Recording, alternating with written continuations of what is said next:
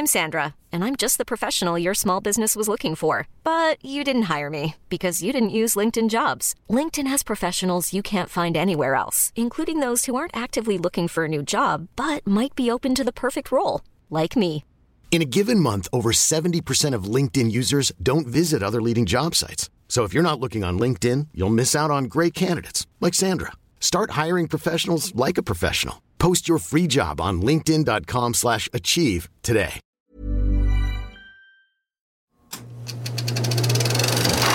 Spread the word, you dirty cocksuckers. Tell all your grave robbing friends I want them out of the city now! The nightmare of insane murder. From the depths of hell. Screaming angel of death.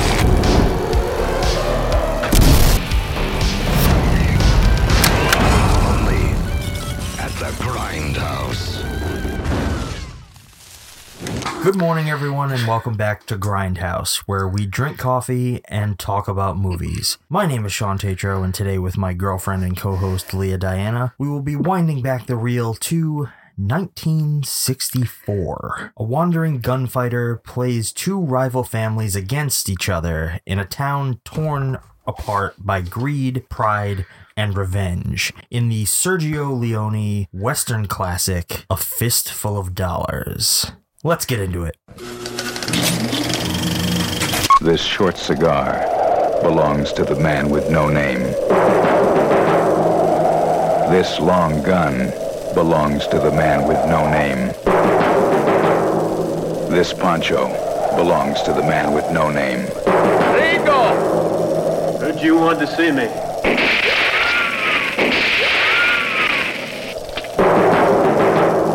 What's wrong, Ramon? You losing your touch? Shoot to kill, you better hit the heart. Aim for the heart or you'll never stop me.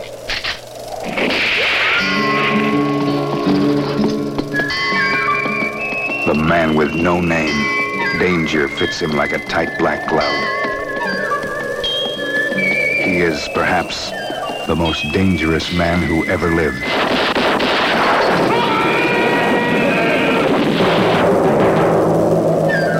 Get 3 coffins ready.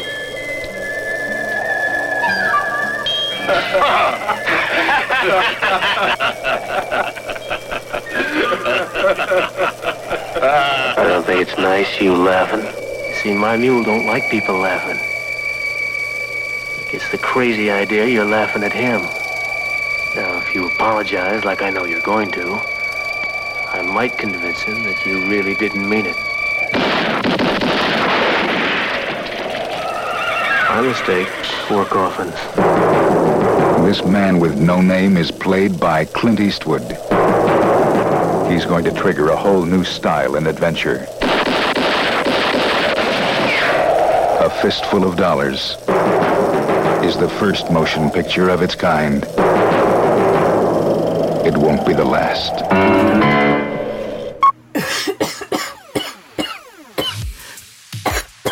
Make sure there's 1 coffin when I get back.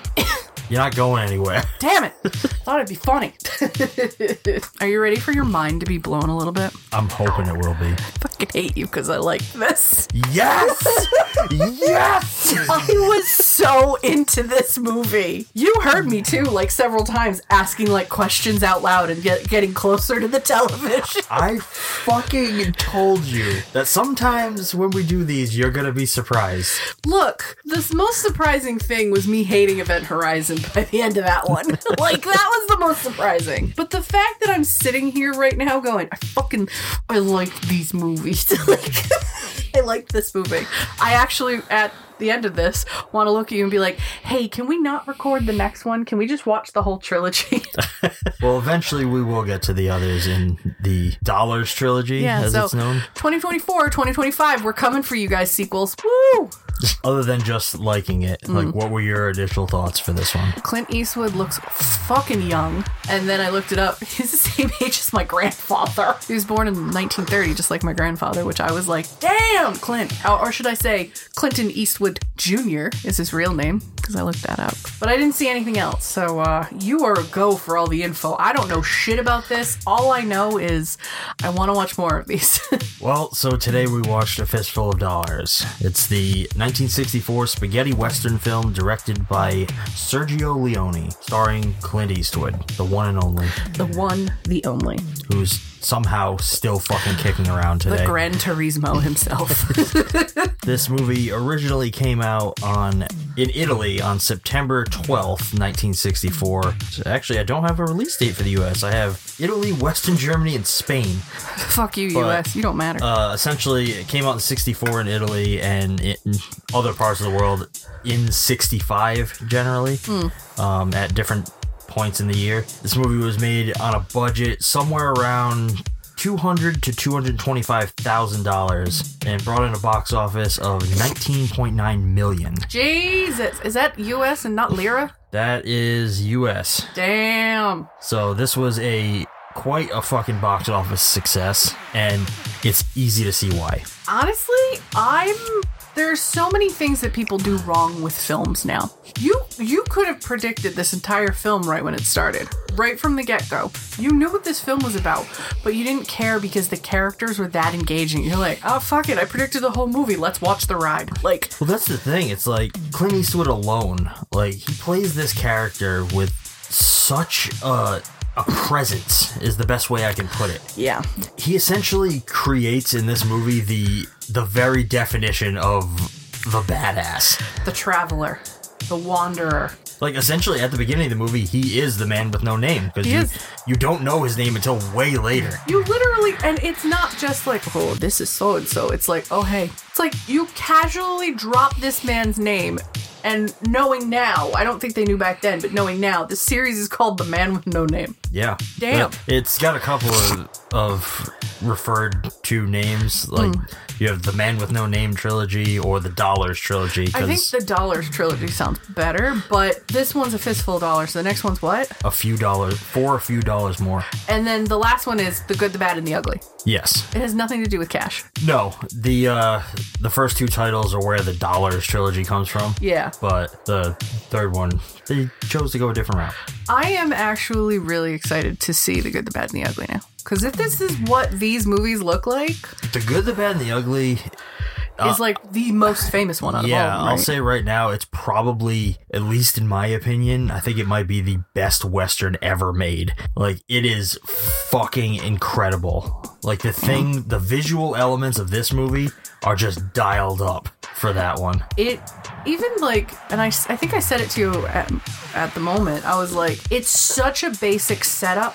It's like, here's the desert in Italy. I know you said that they filmed this in an Italian desert. Excuse me. Here are these houses, these sets that we probably put up within a day and a half. Some of them are just facades. It's just barrels and a couple of little paintings, but everything's like dirt floors. Like, it's grungy, it's dirty, it's nasty. And I'm like, it honestly makes it better. It feels... Old gritty. West, like, and Clint gritty. Eastwood's middle name should be Clint Gritty Eastwood. Clint Grit Eastwood. Now I have an important question for you, because now we have this wall that we have started. Okay, does Clint Eastwood go on the patron saints of the archive? Or should we wait to answer this question after we've seen the full trilogy? I think that'll be a decision for the full trilogy, but on this initial watch of this movie, because this is the first movie we've watched for Grindhouse that has Clint Eastwood in it. That is a Western. Later on down the road, we're going to cover a lot of different Clint Eastwood movies. Like, he did a bunch, like the Dirty Harry series, which is... See, I thought Dirty Harry was Good, Bad, and the Ugly. No. That's what I thought they were. I was like, the name of the cowboy is Dirty Harry. No, the Dirty Harry series are like cop movies.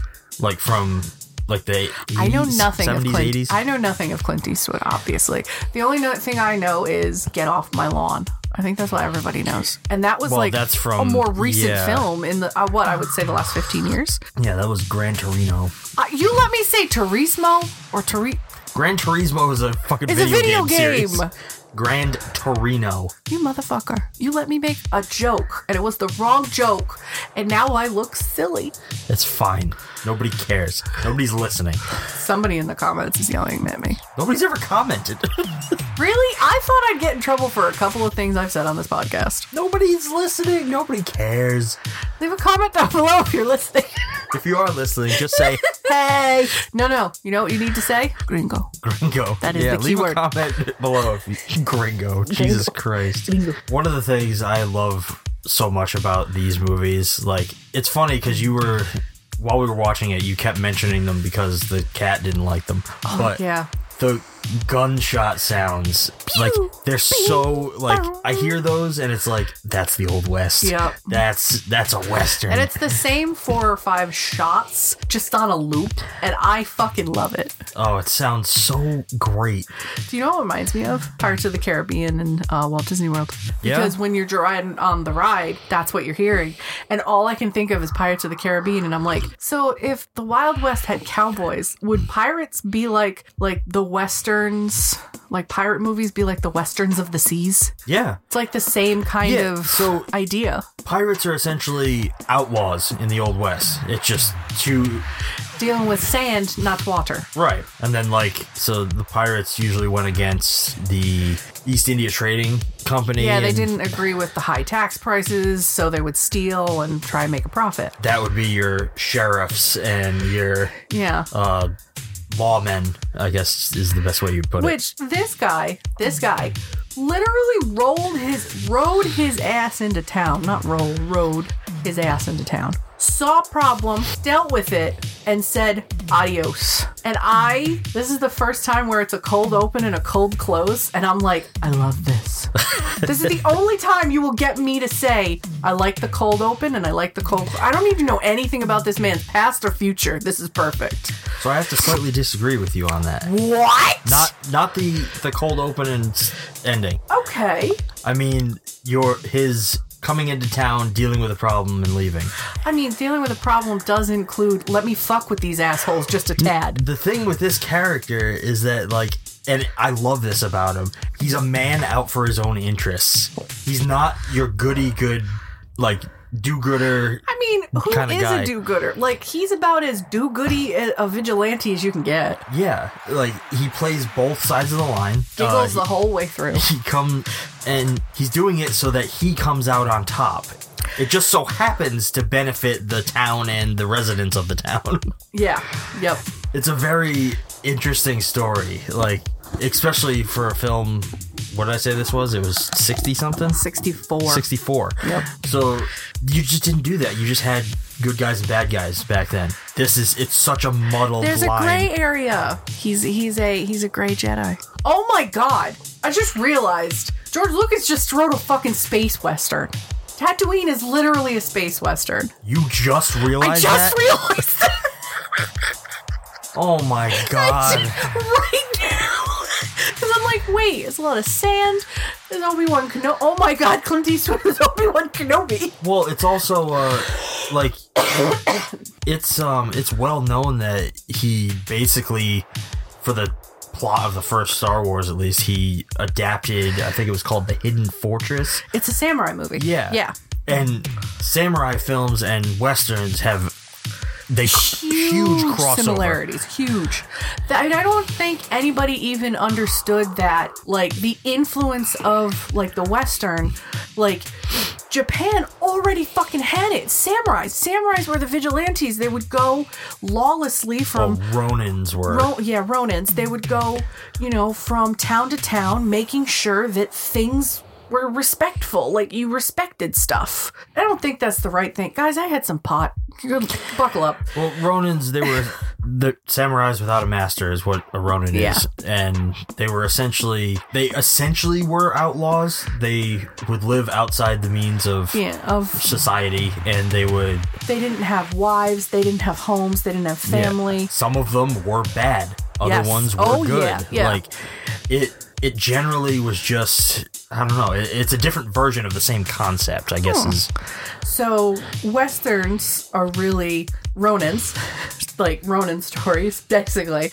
And Star Wars is not only stolen from Westerns, but it's stolen from Japanese culture. Star Wars is terrible.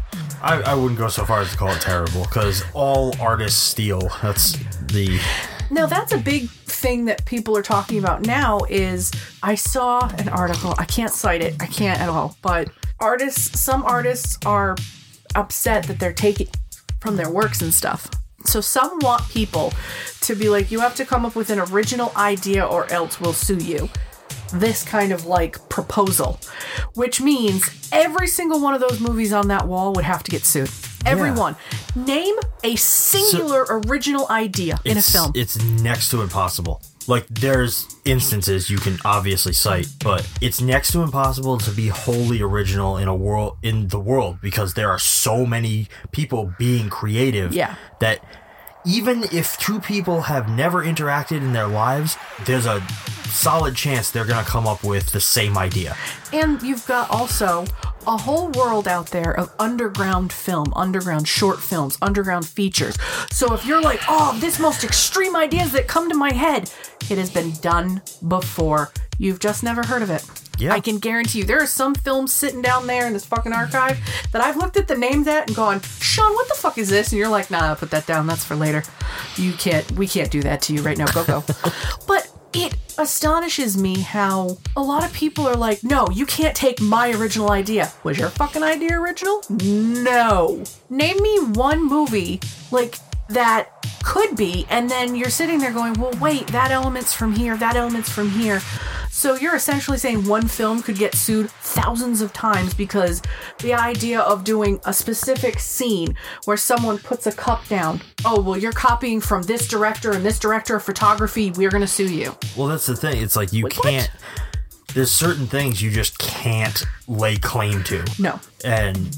yeah, so what if you're the first person to come up with that idea? You know what? Somebody else is going to do the same thing. You know what this made me think of, and you're the one that told me, and I think it's so stupid, is you can no longer say the word super and the word bowl together, or you will get sued by NFL. Yes. We have to refer to the thing that you are talking about as the big game. Mm-hmm. And how many people do you think I know? Well, let's rephrase this. You have no idea how many people, when I say, oh, the big game, they're offended. People are offended by that phrase. So now you've made it impossible to say the real word for this, and you've just pissed off so many people. Oh, yeah. Again, you can't just copyright something, because what if you lived on Super Lane and your house was in the bowl of the complex? You can't, like, it's stupid. It's fucking dumb. So, it is funny that Westerns are derived from Japanese culture. And, you know, Japanese culture, they were really hidden away. They didn't want anything to do with Western culture for a very long time. No, because it's a culture based around tradition and honor. And like, outside influence is always going to alter tradition. It's going to alter people's way of thinking. Yeah. So they tried to keep everything isolated. I have to say, I really do like Japanese culture and traditions. I do. Yeah. I'd live there. Sean won't go with me, so I'm stuck here. We should probably steer back into the movie. Yes. Or shall we choo-choo into the movie? I'm really sorry. What? Choo-choo, because the old West, they had trains. Choo-choo. Oh, God. You want to do this with me? We'll steer the wagon back on course. That's it. That's better.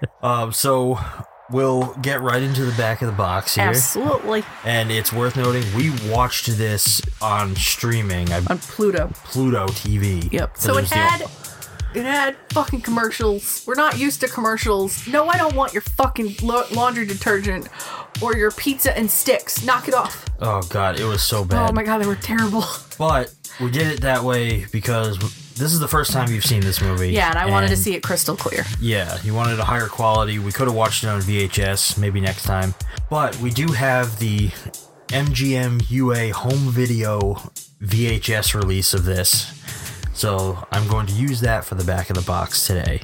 And this back of the box starts off with a quote first-class Western bravado from Bosley Crowther of the New York Times.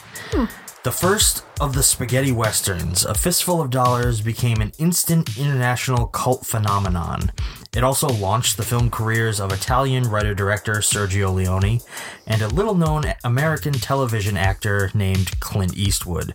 As the lean, cold-eyed, cobra-quick gunfighter, the iconic Man with No Name, Clint became the first of the anti-heroes. The cynical, enigmatic loner with a clouded past is the same character Eastwood fans have been savoring ever since. A Fistful of Dollars is the Western taken to the extreme, with unremitting violence, gritty realism, and a tongue-in-cheek humor.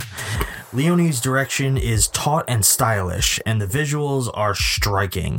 From breathtaking panoramas in Spain to extreme close-ups of quivering lips and darting eyes before the shootouts begin. And all are accented by renowned film composer Ennio Morricone's quirky, haunting score.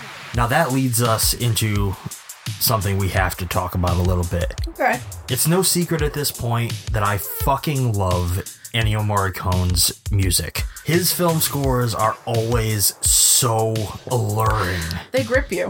They really do. Even with, I noticed how basic even the score was.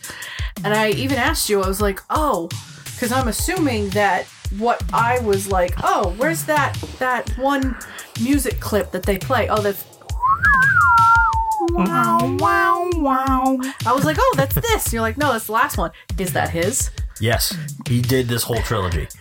The music from this, usually I'm like, oh, I didn't hear the music. I didn't hear anything. I heard the music because it's so fucking silent at moments. You're just there to watch the wrinkles on his face. The more wrinkles, the more aggravated he is. The less wrinkles, the more amused he is. Did you notice, so you know that iconic score, from the third film? Yeah. Did you notice the elements of that in this? Yes, it was in the last shootout. No, not the last shootout. It was in the Braxton, is that their names? That shootout. Well, yeah, it is in that.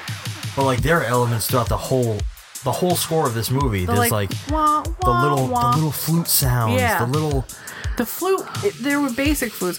The one sound I could remember was people going, ho, ho, ho, yeah, like that in the center of it, and that caught me. And it makes you think about it a little bit more. Obviously, he did these one at a time, so, he built off of the original score for the next one and then the one after that. But you could see how he was just slowly building this perfect score. You can see the roller coaster going up. Yeah. And, oh god, the music of this fucking movie is so good. Do we own them on vinyl? Do we own any of the music on vinyl? I don't believe so. I might have The Good and the Bad and the Ugly. I have to double check. It's been a while since I've looked at my vinyls. We did look at them to give my baby sister a couple of duplicates. We gave her some weird duplicates. But, I realized we have a lot of vinyl. And even between the two of us, we have majority movie soundtracks. We do. That's mostly what I collect. I get some regular vinyls from various bands, but I'm mostly out to get movie scores because I just love listening back to them. Did I mention on the podcast the vinyl score that I made? No. I found House on vinyl. The original soundtrack for the movie House that we watched last year. The one where the girl was a watermelon and she bit her butt. That one. That was a fucking experience, let me tell you. Oh my god, I am so sad that my friends have that because I told them they have to watch it. I don't think they've watched it yet, but I kind of wanted to pop it in and just let it play. Oh god. That and Battle Royale, no, those are my two Japanese go-to films. Pop it on. Oh, I'm sure there'll be more. Oh god. I did enjoy at moments where the music wasn't there because it made it a little more tense, like when it was day for night and they were being silent, the soundtrack was silent, and I appreciated that. I don't know, I feel like his score, at least in this film, in all the films really that he's ever done, I feel like they just envelop you, they pull you into the world of the movie. The second this movie started, I felt like I was in a Western. It didn't I didn't have to go through a whole bunch of shit to like believe that I was in it. Yeah. It was immediate. Instantly. And the first thing you see is him ride up to a well to get a drink for him and his horse. And then you just see that boy sneaking into a house and you're like, what's happening? You're gone. You're in it. You're done. You're noticing it as he is, really. And I was really bummed that the commercials would take you out of it and you're like, oh, fuck. Oh, yeah. And I have a gripe, Pluto. I think there were at least 35 commercials in an hour. I think this movie was an hour and 10 minutes. It added 25 minutes onto this film. Yeah. And it also felt like you placed them at the height of tension builds. Yeah. Fuck you for that. Fuck you. It was so dead in the hard. middle of the movie where there was like this big tension thing. Stop, went back into it, and then I had to look at you and be like, what the fuck just happened? Because I wasn't paying attention to the commercial. There's no warning you're going back into the show, and it's just boom, boom. And I was like, I missed something. You had to explain to me what happened. It was usually like a gunshot or something like that. Something. I was like, what the fuck? Because the gunshots happen quickly, like they should. It's like a quick cut. Yeah. But take note, directors of 2023. Gunshots are quick. I don't need 45 seconds watching the bullet go real slow like Matrix-like. Yeah, we don't need to jump into bullet time for every fucking goddamn gunshot. If it has a point to the show, like, I don't know, it's either the Flash or the slow man. I don't know. Slow man? That's what I'm calling whatever character that is. I don't know, Marvel, DC, they probably have their own, but the slow man. The turtle. Really? They went turtle? Yeah, there's a reason for it, but that has nothing to do with what we're talking about here. There's a fucking superhero named the Turtle and he goes slow? He's a villain, actually. He has the ability to essentially remove kinetic energy from a radius around him, so nothing can, like, move. Is he a Flash enemy? Yeah. Flash is fucked up, man. Holy shit. They got whimsical with that character and his villains a lot. How the fuck did CW keep it a little serious sometimes? Oh, no, they had fun with it. Nice. Back to the Western. One of the things I kind of like about this movie is, like, you start off with this, like, really cool animated title sequence that brings you into it, which is basically just a bunch of people getting gunned down. Yeah. But, I don't know, it sets a tone, because the whole thing is it's in two tones. It's like a tan and red. Yeah.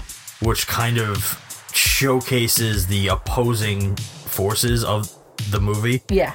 Not the man with no name, not Joe. The two people that he's manipulating. I thought that was a really nice introduction before you even know what to expect. It kind of sets you up. You think he's going to be against, or he's going to have to go up against something or someone or a group, but he's really playing fucking devil's advocate for two groups. He's a fucking puppeteer. I'm sitting here going, this is all just a manipulation game? Oh, this is so much better than just shoot him up. And honestly, they take a lot of time to set you into this world. Like, they never fully tell you anything about our protagonist. He's just this enigmatic man who rolls into town and just so happens to get himself caught up with the town's problems. It's a very Mad Max kind of idea. I've never seen Mad Max, so... Same basic principle. Okay. But we do get subtle hints to a past here and there. Like, the only one I really noted was when he first meets the bartender. He goes into the saloon and he's talking to the bartender and he uncovers a old roulette wheel. And the bartender's explaining to him, oh yeah, they killed the guys who ruined the town. They basically killed that too, because nobody comes in here to play games anymore. But just him knowing to go over there, knowing to pull that off, because he's like, I know what this is. You can tell just a little bit. It's like a subtle, like, oh, he's a gambler. Yep. You know a little bit about him just from that. Not enough to really do anything with, but... I feel like he was... Because he said... did he say to Marisol or towards Marisol that he had known a woman like that prior? Towards the end, yeah. Towards the end. And then, so there's another hint that he had kind of like a Spitfire kind of relationship. And then when he first for all we know, he could have been talking about his mother. It's true. But the way he looked at Marisol in the first opening scene where she's looking out because she, this little kid just happens to be like, oh, hey, I'm going to come in. And kick the little kid out. They beat the shit out of the little kid and the dad. Damn. What assholes. But Marisol is staring at him, and he just is staring like he's like, I know this.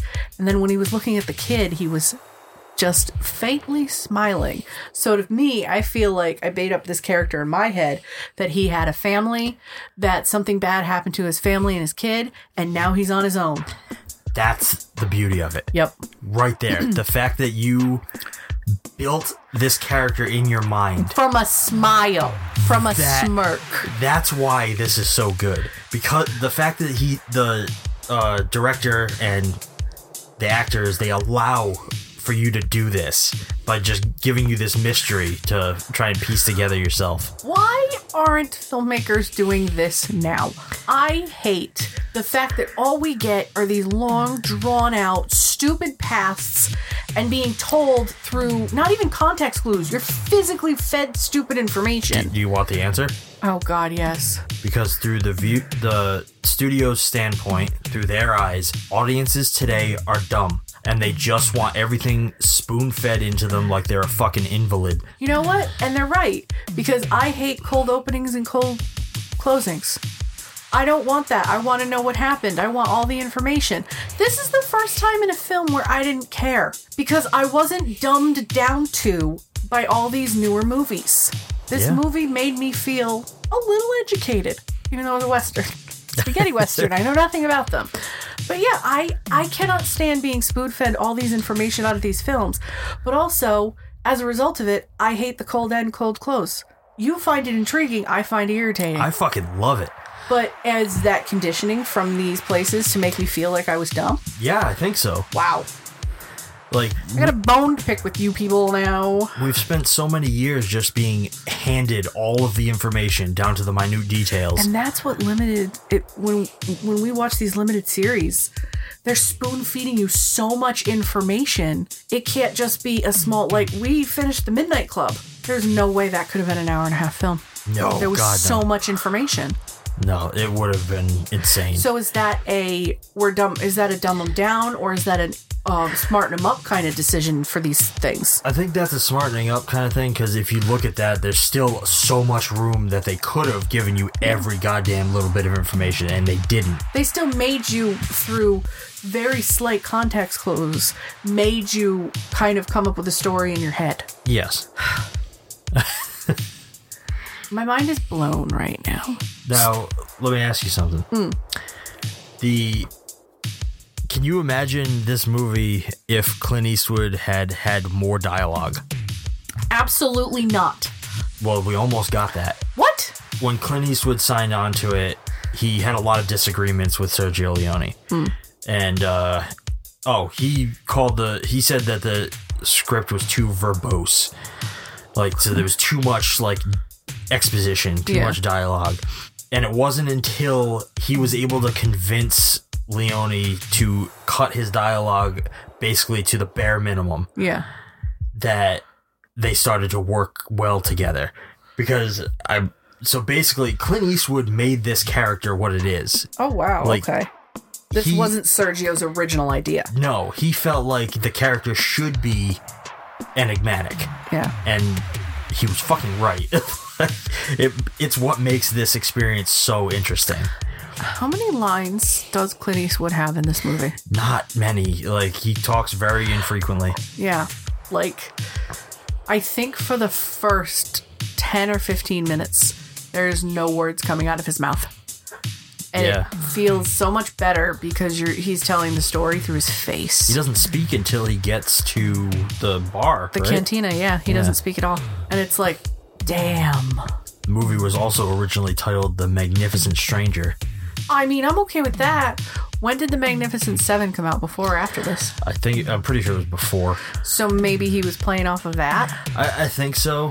They didn't change the title until almost 3 days before the movie hit theaters. Oh, shit. And, like, it was such a snap decision that like nobody even told Clint Eastwood. And as a result of that, he remained completely unaware that the movie was so popular until his agent pointed it out like weeks later. He was like, oh yeah, this is doing really well, but it was under a different title than he shot it under, so he had no idea. He's like, oh, that movie never came out. Yeah, it did. Yeah, it did, and it's made millions. I'm sorry. Can you explain that to me again? Way to fuck up. Way to fucking mess Clint Eastwood up. That's funny. And he actually almost, so during this period, Clint Eastwood was on a show called Rawhide. Okay.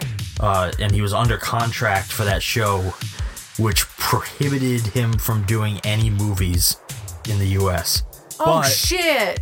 There just so happened to be a clause that allowed him to do movies in Europe. So the only reason this exists and the whole trilogy exists is because he was able to get around that contract. I think that's fucking awesome. Jesus, that's so funny. The man wanted to do something on his... They had like a break in the series, and he wanted to make something. All right, well, can't do it here. I'm going to Italy. I'm going to Italy to film a Western. Fuck yeah. Damn. Fuck yeah. And my mind was blown because I think it was Red Letter Media that made me realize when they were talking about spaghetti Western. I just thought that there was some sort of tool or contraption back in the Old West that was called a spaghetti. So I thought spaghetti Westerns were something to do with like a wagon wheel or a wagon. That's what I thought it was. It wasn't until a couple years ago when Red Letter was doing like a couple Westerns or something. And I think they were talking about Good, the Bad, and the Ugly. I think so, because they said, oh, spaghetti Western, like the Italian dish. And I went, Sean, what does he mean? It started coming in my head. I was like, it's racism, Leah. Yes, I know it's racism, yes. But I didn't know that these films were basically the Western Giallo. I didn't know that they were filmed in Italy. They were with Italian, all the... I just thought, oh, Sergio Leone, he must have had Italian roots. I felt so dumb when you were like, no, spaghetti Westerns are literally filmed in Italy. They're not even in America. And I'm like, how the hell did they know what fucking the Wild West was like in America if they're from Italy? And then I'm sitting here going, oh, Giallo films. Okay, all right. And the Italians are strange. Very strange. But they are good at what they do. They're really good, and it's so great. Unless it's the last couple of films that we watched. Crystal Plumage and Cat and Nine Tails. I still wish they were still more horror and less mystery. Well, you have to accept going in now that you've seen a couple. Oh yeah, Giallo is like a spectrum kind of thing. Giallo's more thriller than it is horror. Yeah, for the most part. It wasn't really until Argento got the ball rolling that it got more horror. Yeah. So one of the things that I have to know is, here's a cool fact: a crocodile can't stick out its tongue. Another cool fact: you can get short-term health insurance for a month or just under a year in some states. United Healthcare short-term insurance plans are designed for people who are between jobs, coming off their parents' plan, or turning a side hustle into a full-time gig. Underwritten by Golden Rule Insurance Company, they offer flexible, budget-friendly coverage with access to a nationwide network of doctors and hospitals. Get more cool facts about United Healthcare short-term plans at uh1.com.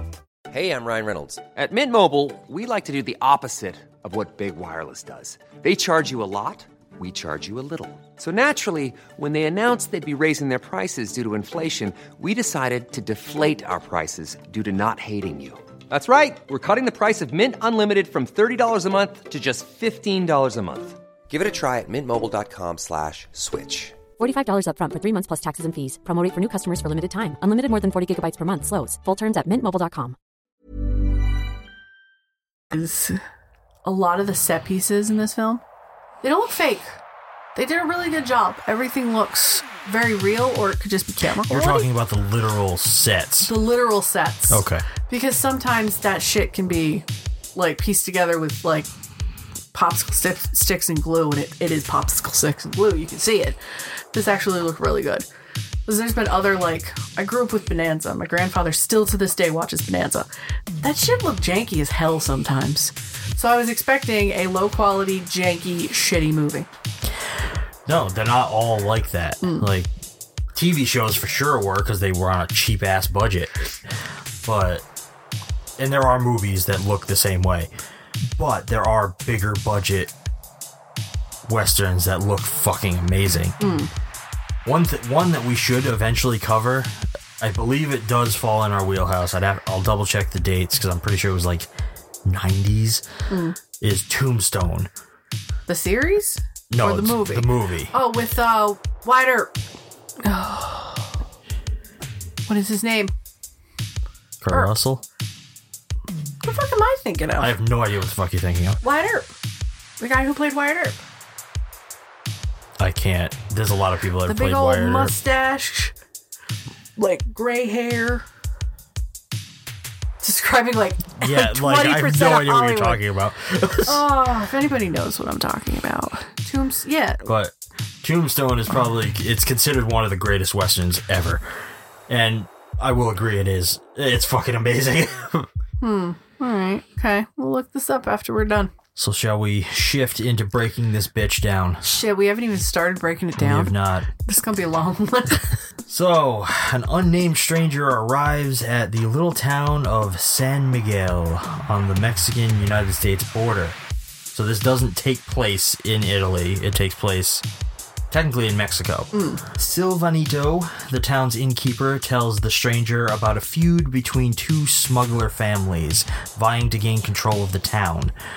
The Rojo brothers and the family comprising the town sheriff department, which is the Baxters. The stranger decides to play these families against each other, as we already talked about. He demonstrates his speed and accuracy with his gun to both sides by, like, he guns down 4 men in one of the coolest fucking scenes ever. Oh my god. Oh god, like that's probably one of the most iconic moments of this movie. Is just that him walking towards where these guys are, and he walks by the town, like he's like the town coffin maker. Yep. And he just says prepare 3 coffins. And the guy's like, what? He says, prepare 3 coffins for me, will ya? Does his thing, walks back and goes, I lied, I need 4.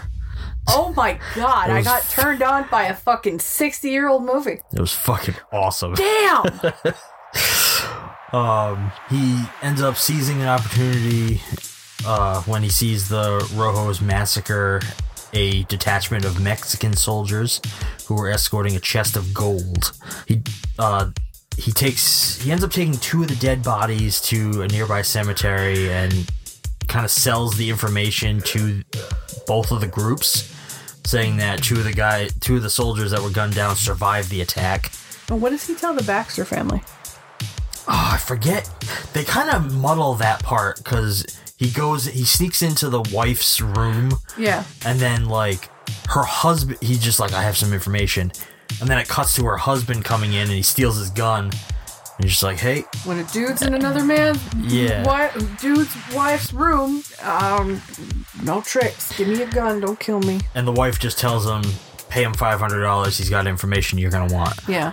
So I feel like they said the Rojas were the ones that took the golds, and there's 2 men in the cemetery that have, there's 2 men in the cemetery that have information about the Rojas and the gold that just left, or something like that. Yeah, some of this information, because the audience is kind of following along with all of this, they glaze over it here and there. They let you fill out your own conclusions for some things, which is very smart for this. Each of the factions race to the cemetery, the Baxters to get the supposed soldiers to testify against the Rojas. Rojo is it's pronounced a candy? It's written Rojos.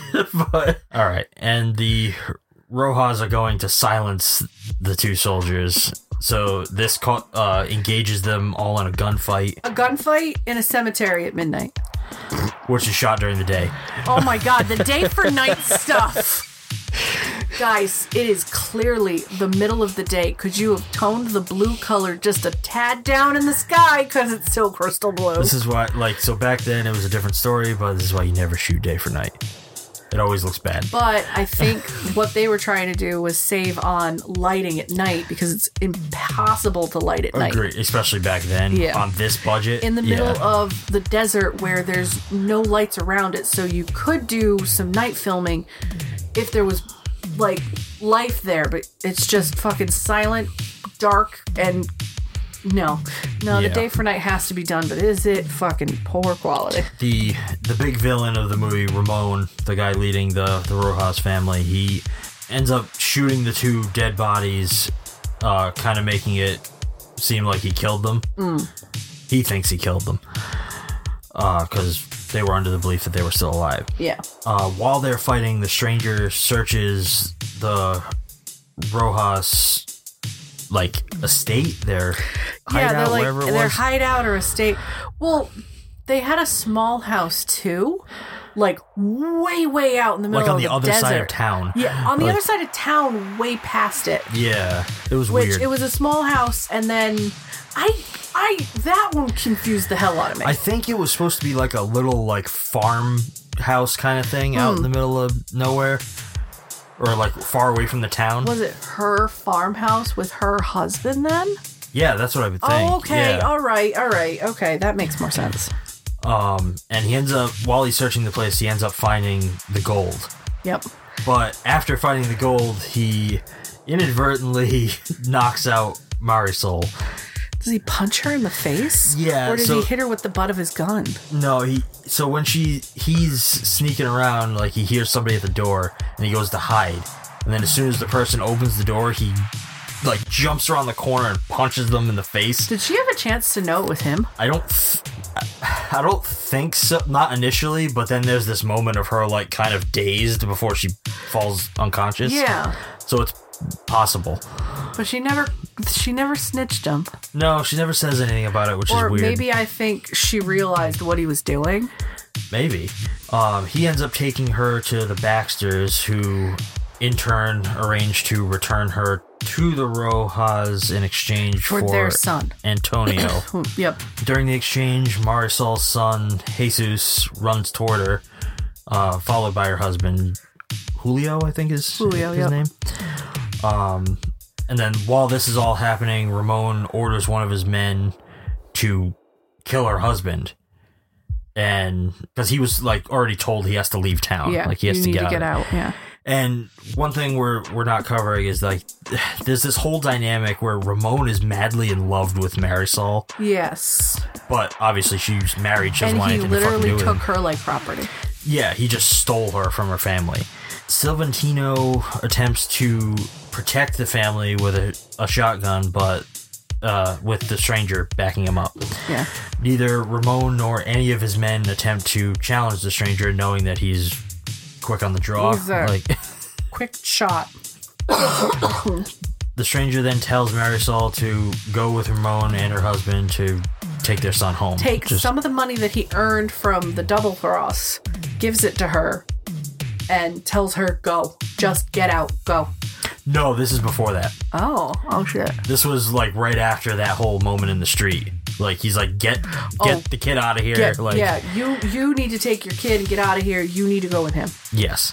And then that night, while the Rojas are celebrating, the stranger rides out and frees Marisol, shoots all the guards, wrecks the house, and kind of makes it look like the Baxters ransacked it. Yeah, and ransacked it, yeah.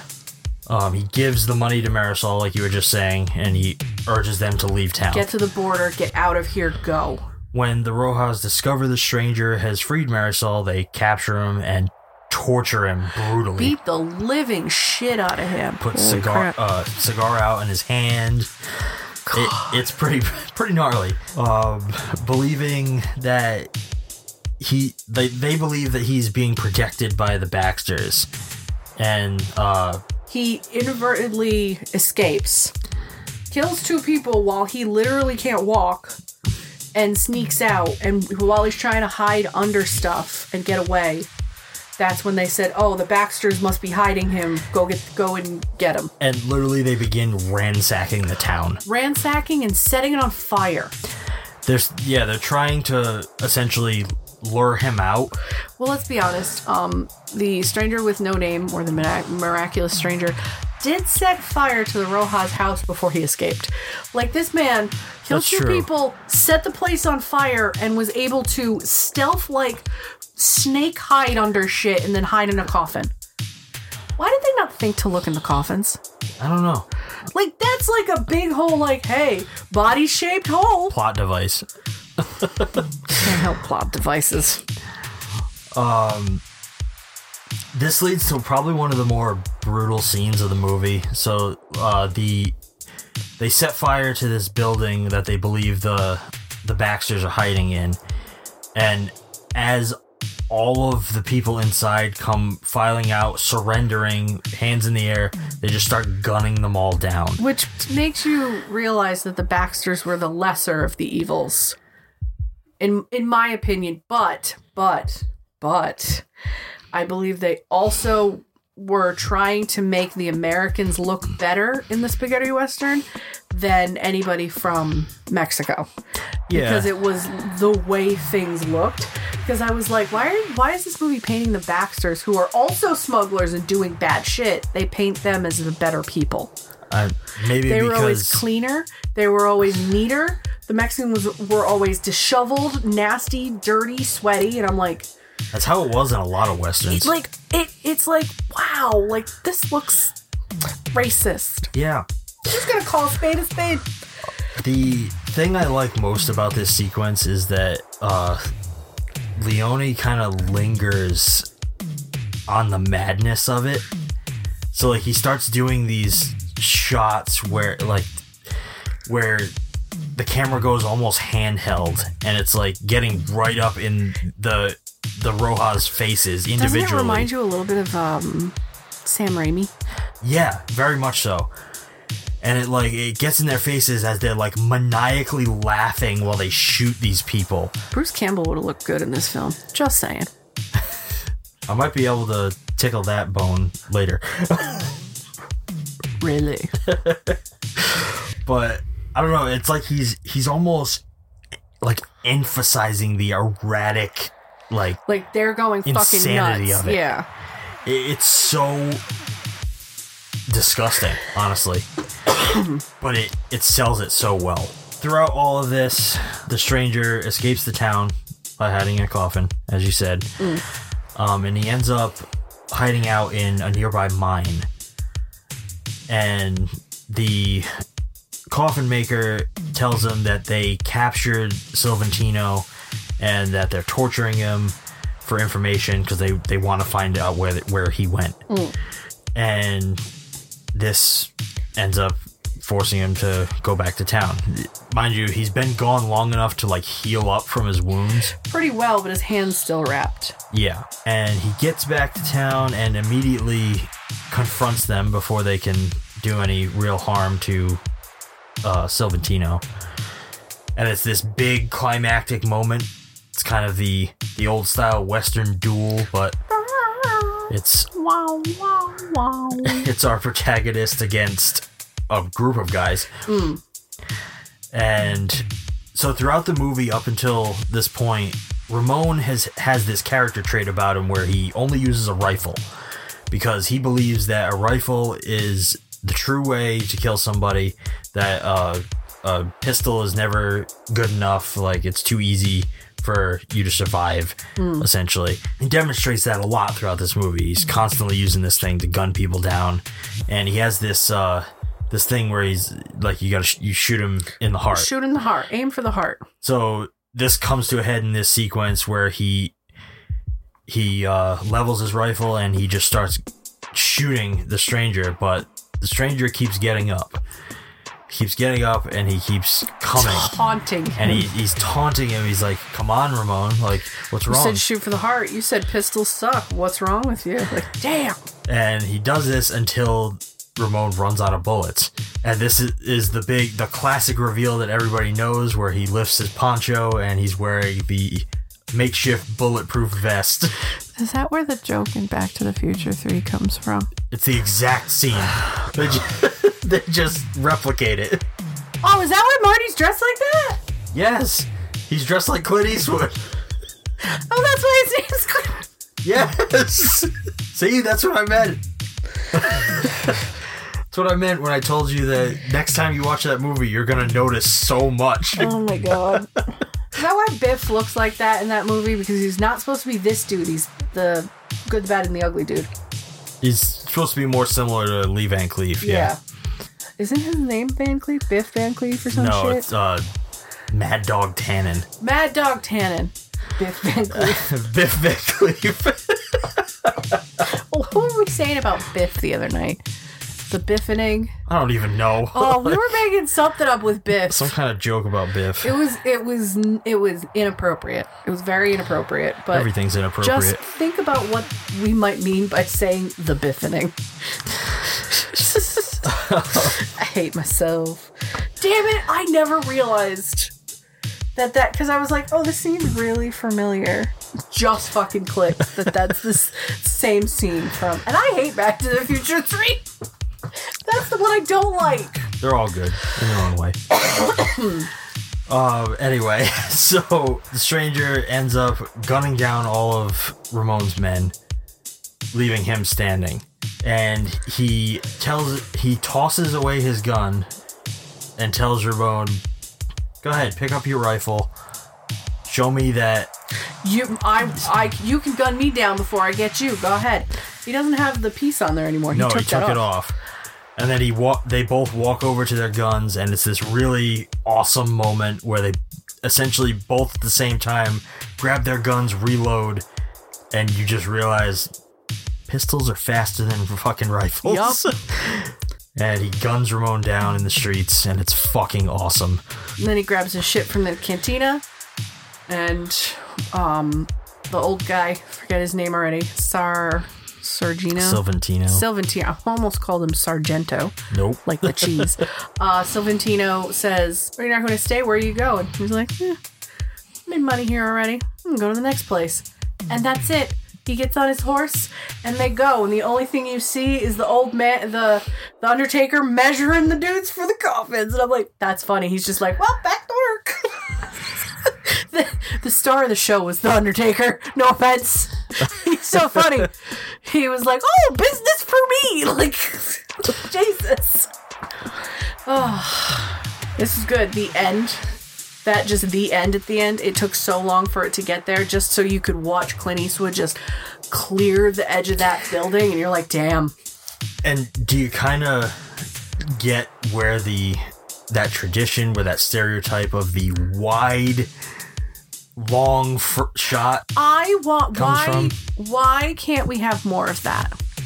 Why can't directors just film in that's not 3/4, that's 16:9 widescreen? No, 235. 235. This one might have been 239, but I'm not positive. It was very long. It was very long. I'd have to double check on that. It's what we call letterbox, right? Yeah, basically. I loved letterbox. Like, I purposely bought the gold version of Titanic because it's better in letterbox. If you didn't buy the widescreen of Titanic, you're dumb. You're dumb. You're missing half the movie. That's what I have to say. But I honestly do miss when people used to film like that. 235. That's what this was shot in. Okay. Because the first time I ever saw the first time I ever saw Crusaders, Last Crusade of Indiana Jones, was widescreen. And it was, oh my God, Sean, I can't tell you, sitting so close to that fucking TV, just like, this is incredible. I felt like I was in the theater. It was so good. 235 is my absolute favorite fucking aspect ratio. So much so that you only buy widescreen. Well, I use 235 cropping on most of the stuff that I make because I just like that look so much better. Even any videos that you made too? Yeah. Yeah. Like, we even use it for ETF. Damn. Like, just because it just looks really nice, like having that crop frame. It looks so professional. It's clean. It's just, Why don't we use it anymore? The cameras on the settings on my Blackmagic are for 235. Like I love how that looks, and I always frame for it. I really liked this. Really did. I'm mad at myself for hating westerns or not giving them a try. And that's why we do this. We started this podcast because every time you'd be like, have you seen? I'd be like, no. You'd be like, what? And this is what's how this board. But it's not just for you. Like it's the whole idea of like we started this so that we could watch more movies that we'd never seen. Yeah. And now we're digging into the bottom of the barrel for some shit. Yeah. Like, we've never seen this movie. Let's see it. And we're digging, like, as deep as we can, which is kind of nice because you could stand at the wall over here, the archive, or you can go on Netflix and you sit there and everybody's fucking guilty of it. Everybody. There's so much content being thrown at you, you never know what to watch. You just doom scroll forever. Oh my God. And TikTok, Instagram, Facebook, they all have that short form bullshit. We don't like short form in this house, but I watch so much of it. It's disgusting. I fucking hate it.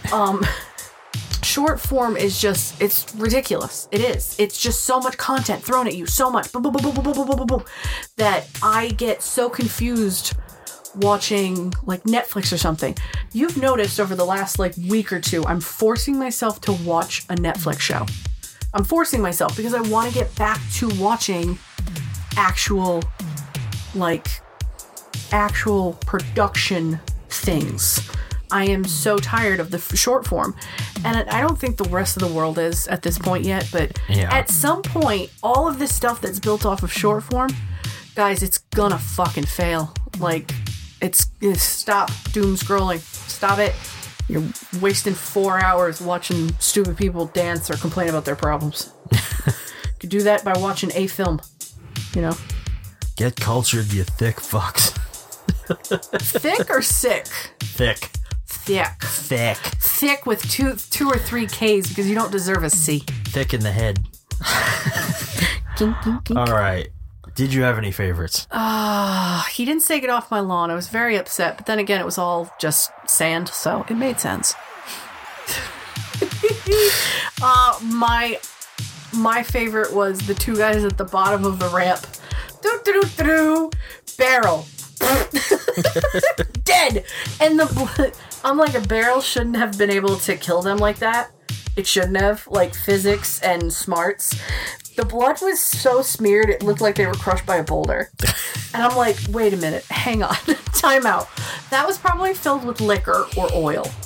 Yeah, it's heavy, it's gonna do damage. Those guys are never gonna walk again. Based on the fact that he set it on fire. Afterwards, I think it was oil. Well, no, it could be alcohol or oil because it burns the same.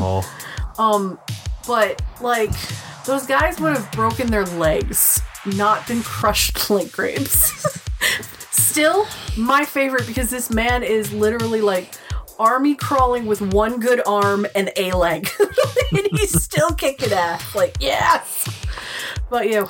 It's honestly hard for me to pick a favorite for this. So just say the whole thing was your favorite. Yeah, the whole movie is fucking incredible. This movie was absolutely amazing. I think if I had to pick one scene, that first, like...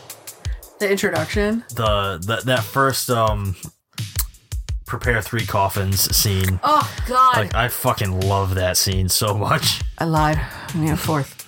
Do you feel that you would have done this movie any differently? Nah.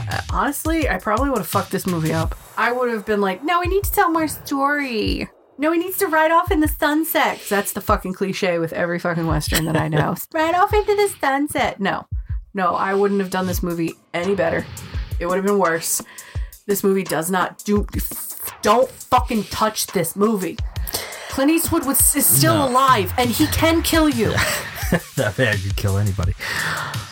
This is one of those, like, absolute classic type of films that, like, you can't remake it. You can't do it.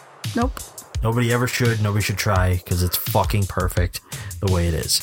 Nobody's ever gonna play the man with no name like Clint Eastwood. This is just like Taxi. Don't fucking touch him. At all. We said not to touch Taxi. Talking about Taxi Driver? Yeah, Taxi Driver. Oh yeah, Taxi's a whole different thing. Taxi's different. Taxi's weird.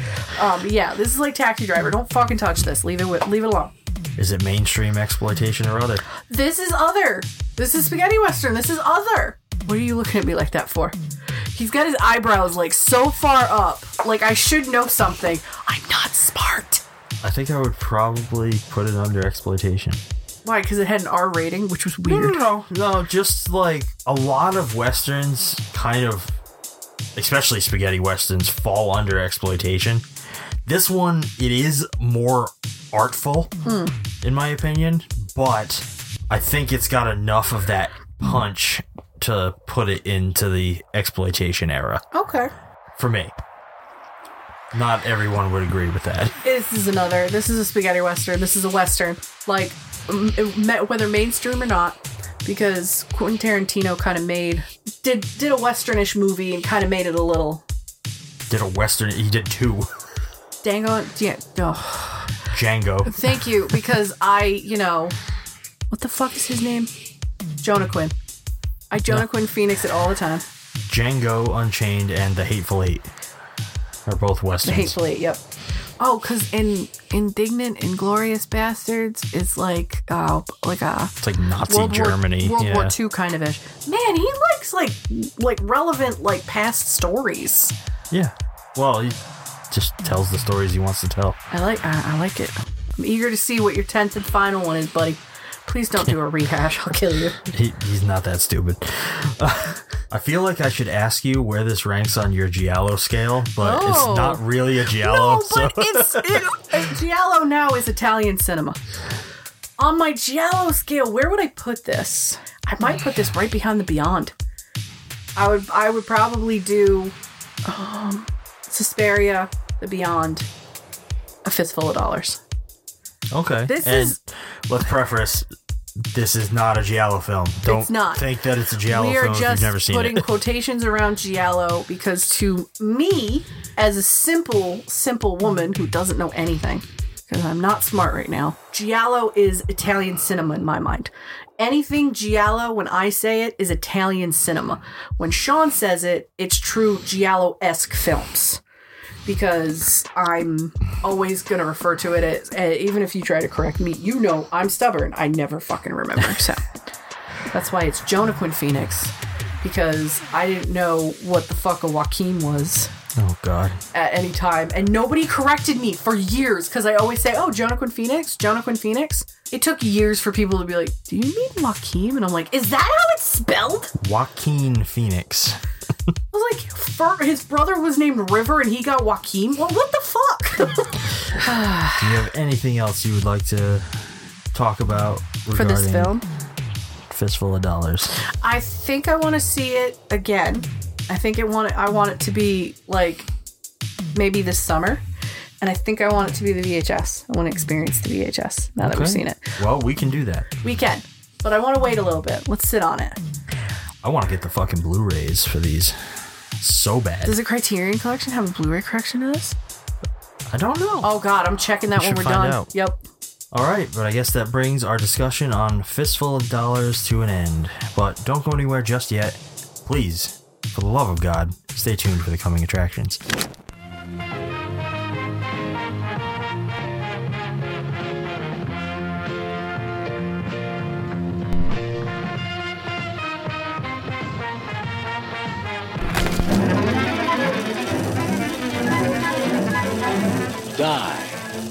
Die, my darling.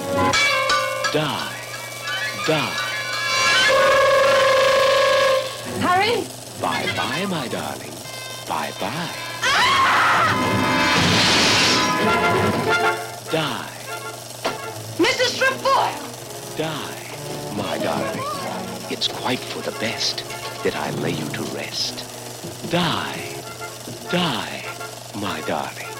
You never intended to remain true to this, Stephen. They are insane. All of them.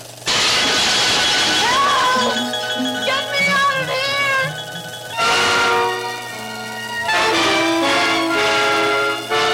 This gun is dangerous, Patricia. Starring Tallulah Bankhead.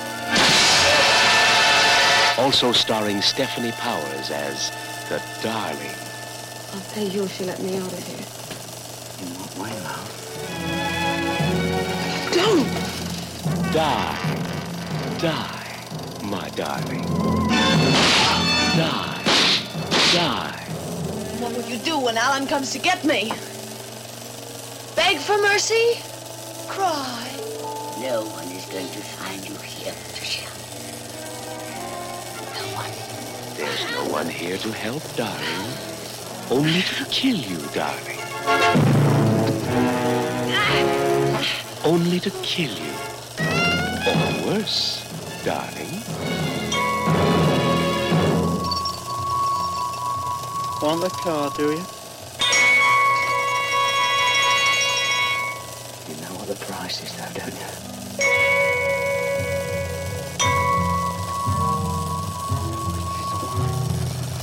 One of the most terrifying suspense thrillers this side of insanity. Die. Die, my darling. You must die. Die, my darling.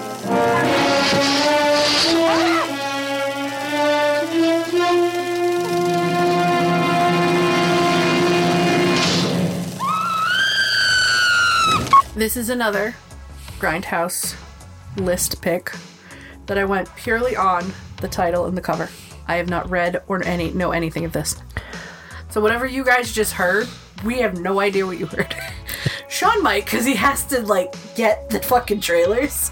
But I don't think you've gotten the trailer for this one yet. I have, but I didn't watch it. Okay. I just kind of went and grabbed it. I know nothing about this movie other than what the cover tells me, which is not a whole lot. It looks like it has something to do with a murderer probably trying to kill a woman, but... Aren't they all? Yeah, most of them are, Most actually. of them are just a murderer trying to kill a woman.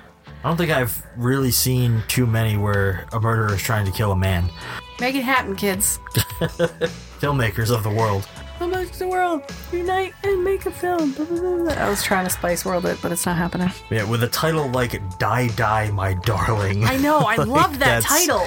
That's awesome. I was scrolling through, I read that because I found this one and As Soon the Darkness in the same time. And I was like, I was on a kick of like the title just being interesting.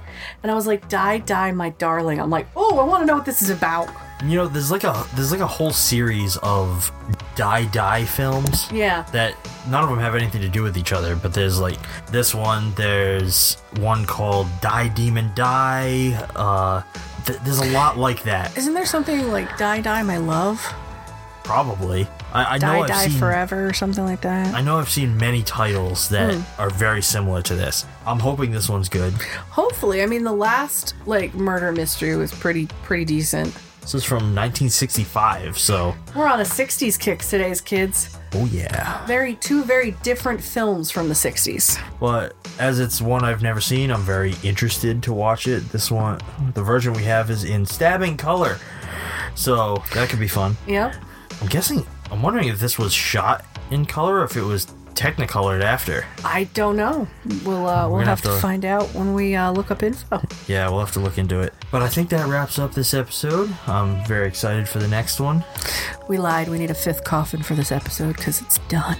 Oh, if you want to keep up on everything that we're doing, follow us on Facebook and Instagram at Grindhouse Podcast. We're on Twitter at Grindhouse Cast. You can find us on Discord, where you can chat with Leah about this film or any of the films that we previously covered. Or you can, be bold and suggest us some movies that you might like to see us cover. All the links for everything are going to be down in the show notes. Listen to us first thing every Monday morning and give us a rating on Apple Podcasts, Google Podcasts, Stitcher, or wherever you get your morning fix. If you like what we're doing and you want to show this show some support, you can subscribe to us over on Patreon or directly through Acast, where you can get yourself access to ad-free listening and unlock some fun, exclusive bonus content that we really need to make more of. Yeah, we really need to get on that. We've been lacking, so I'm not surprised nobody has given a shit. Yeah. Until next week, I'm Sean. I'm Leah. Thanks for listening, and keep watching.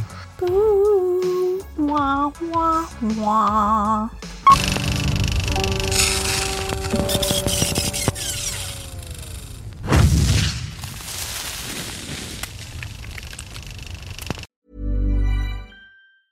Hi, I'm Daniel, founder of Pretty Litter. Did you know cats tend to hide symptoms of sickness and pain? I learned this the hard way after losing my cat, Gingy. So I created Pretty Litter, a health monitoring litter that helps detect early signs of illness by changing colors, saving you money and potentially your cat's life. Pretty Litter is veterinarian developed, and it's the easiest way to keep tabs on your fur baby's health right at home. Go to prettylitter.com and use code ACAST for 20% off your first order and a free cat toy. Terms and conditions apply. See site for details.